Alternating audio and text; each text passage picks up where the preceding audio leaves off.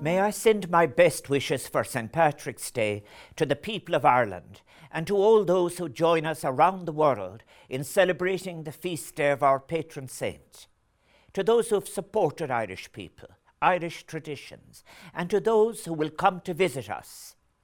St. Patrick's Day is a time when we come together to celebrate not only our rich Irish heritage, but also the expression of our contemporary and diverse culture as it is expressed in all its different ways. Our heritage and culture connect us to our wider global family, reminding us of the common history and identity we share despite the borders, oceans and miles that may separate us. St. Patrick, we must never forget, was a man whose life embodied the values of solidarity, friendship, and concern for his fellow citizen.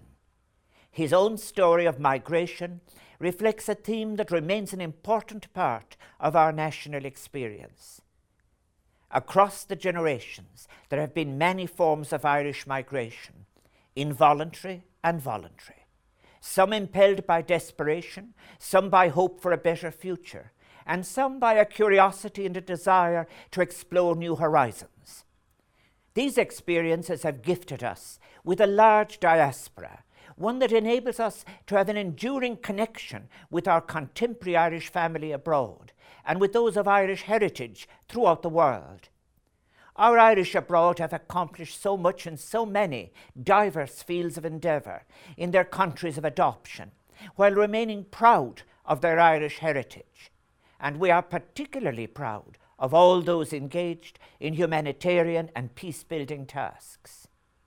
For many, this bond with the land of their birth or that of their forebears remains one characterized by both its strength and intensity.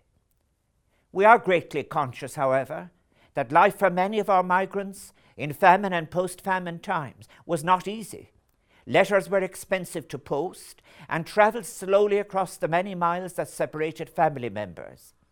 Those at home were at times reluctant to communicate the bad news of deaths and illness, while those who had left desired to shield families from the loneliness and despair that often defined their immigration experience.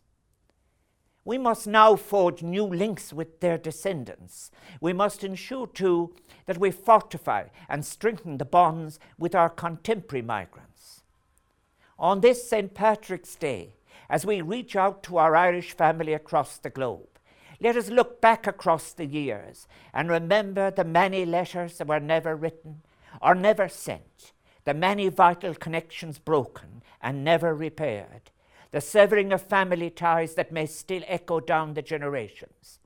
As we do so, let us honour the memory of those long-lost members of our global family by resolving to ensure that today our relationship with all the strands of our diaspora will be a deep and profound one.